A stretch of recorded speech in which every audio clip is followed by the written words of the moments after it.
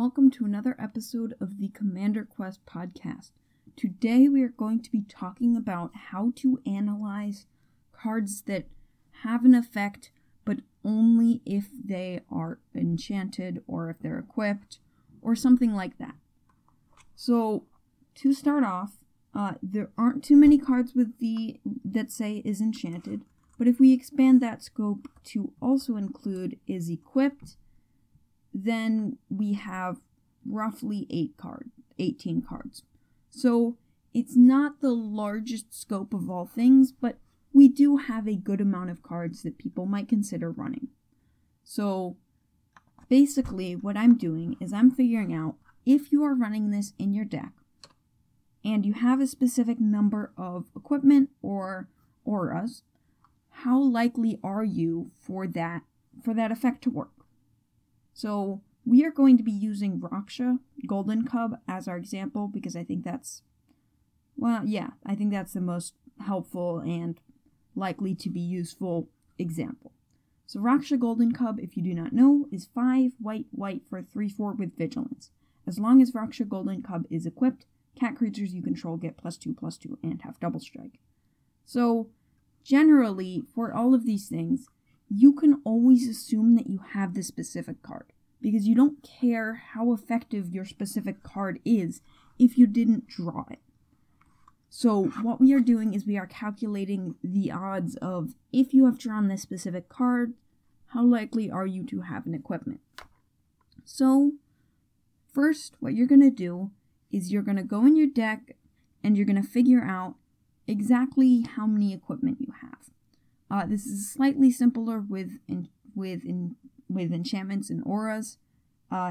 So I will cover that next, but first I'm going to do equipment. So first you're going to count up the number of equipment you have at each CMC. So you're also going to want to take note of the cost to equip it, but it's a little weird. So basically, once you have that counted out, you're going to figure out the CMC of the card you're analyzing. So in this case with Raksha, it is CMC 7. So you're going to take every single card you have that is an equipment, and you're going to see how many of them are CMC 6 or less. Because if it's CMC 7, you'd be casting Raksha then. So basically, that's going to be like 99% of your equipment, and we're going to assume that you have 15. So we are going to assume population size, we're going to say 99 because we're talking about Commander. Don't think this is relevant in any format other than Commander, and it's arguable that it is relevant in Commander. Number of successes in population is 15 because that's the number of cards we can hit that will satisfy our goal of actually getting something. The sample size, so this is going to be 7 plus the turn that you can get it. So up to turn 6. So we're going to go ahead and put 13 in for the sample size. And the number of successes in sample, we only need 1. If we have multiple on it, it's not really going to add that.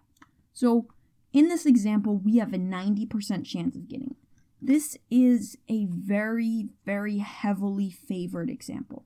First of all, we have 15 equipment, which I think that's a little bit of a lot, but that's not the part that's heavily favored.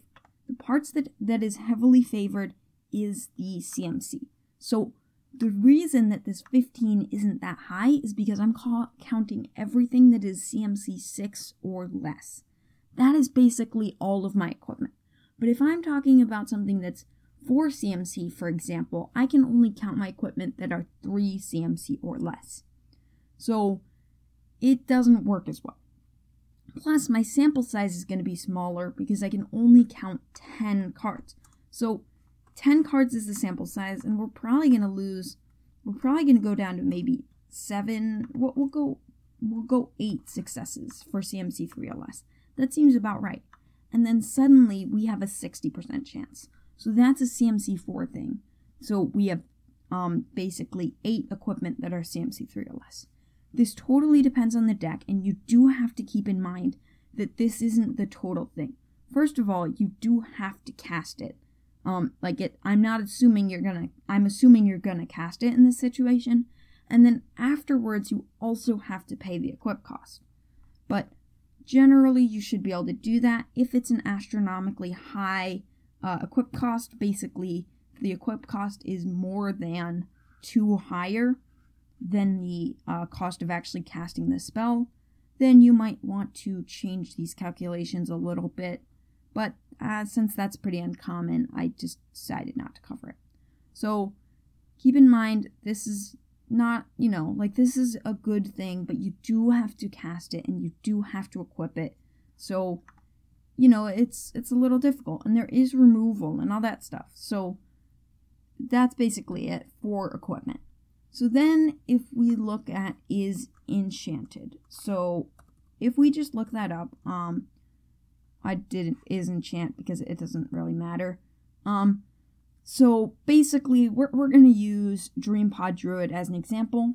Or you know what, let's get something that is a little bit higher in CMC. We'll do Rain Academy Chancellor. 2 and a blue for a creature wizard legend. That's okay. I could do that, but that's a little bit, we'll just do it. So whenever you or a permanent you control is the target of a spell or ability controlled by one of your opponents, you may draw a card. And if Rain Academy Chancellor is enchanted, you may draw another card.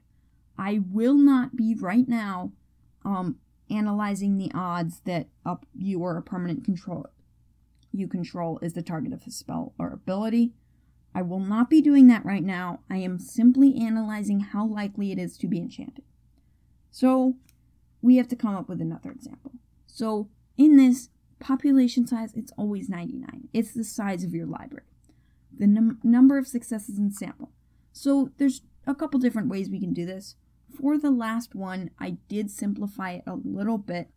If you want to basically stretch the amount of time that you're willing to draw that card on or play the spell on, then you can have extremely much higher odds of it working. So the first thing that's different about auras is you cast them after you cast the creature.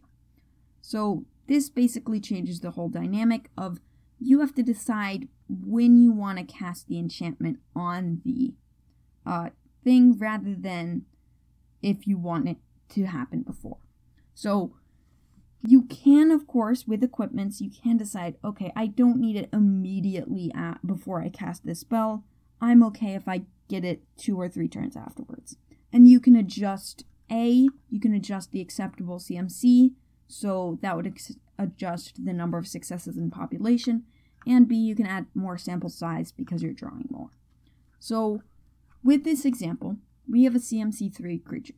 So basically what we can do is we can map out for each turn how likely we are to have an enchantment that we can cast.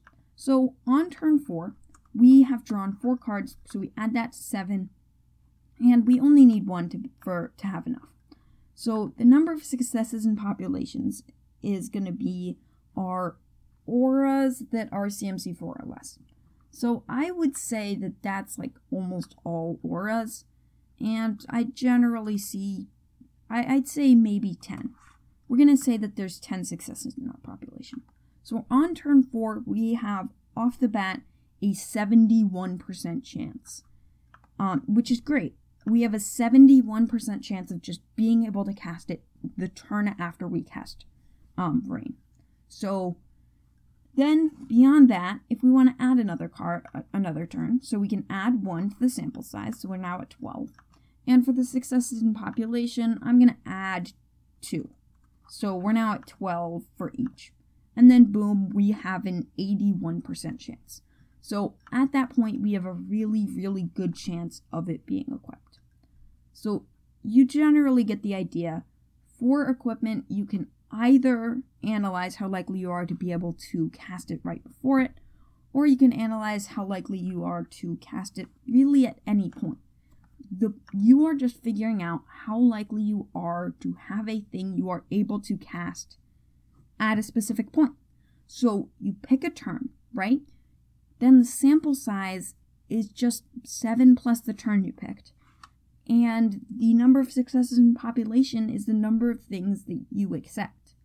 Like, almost all of these things that I'm teaching you how to analyze have a very, very similar formula.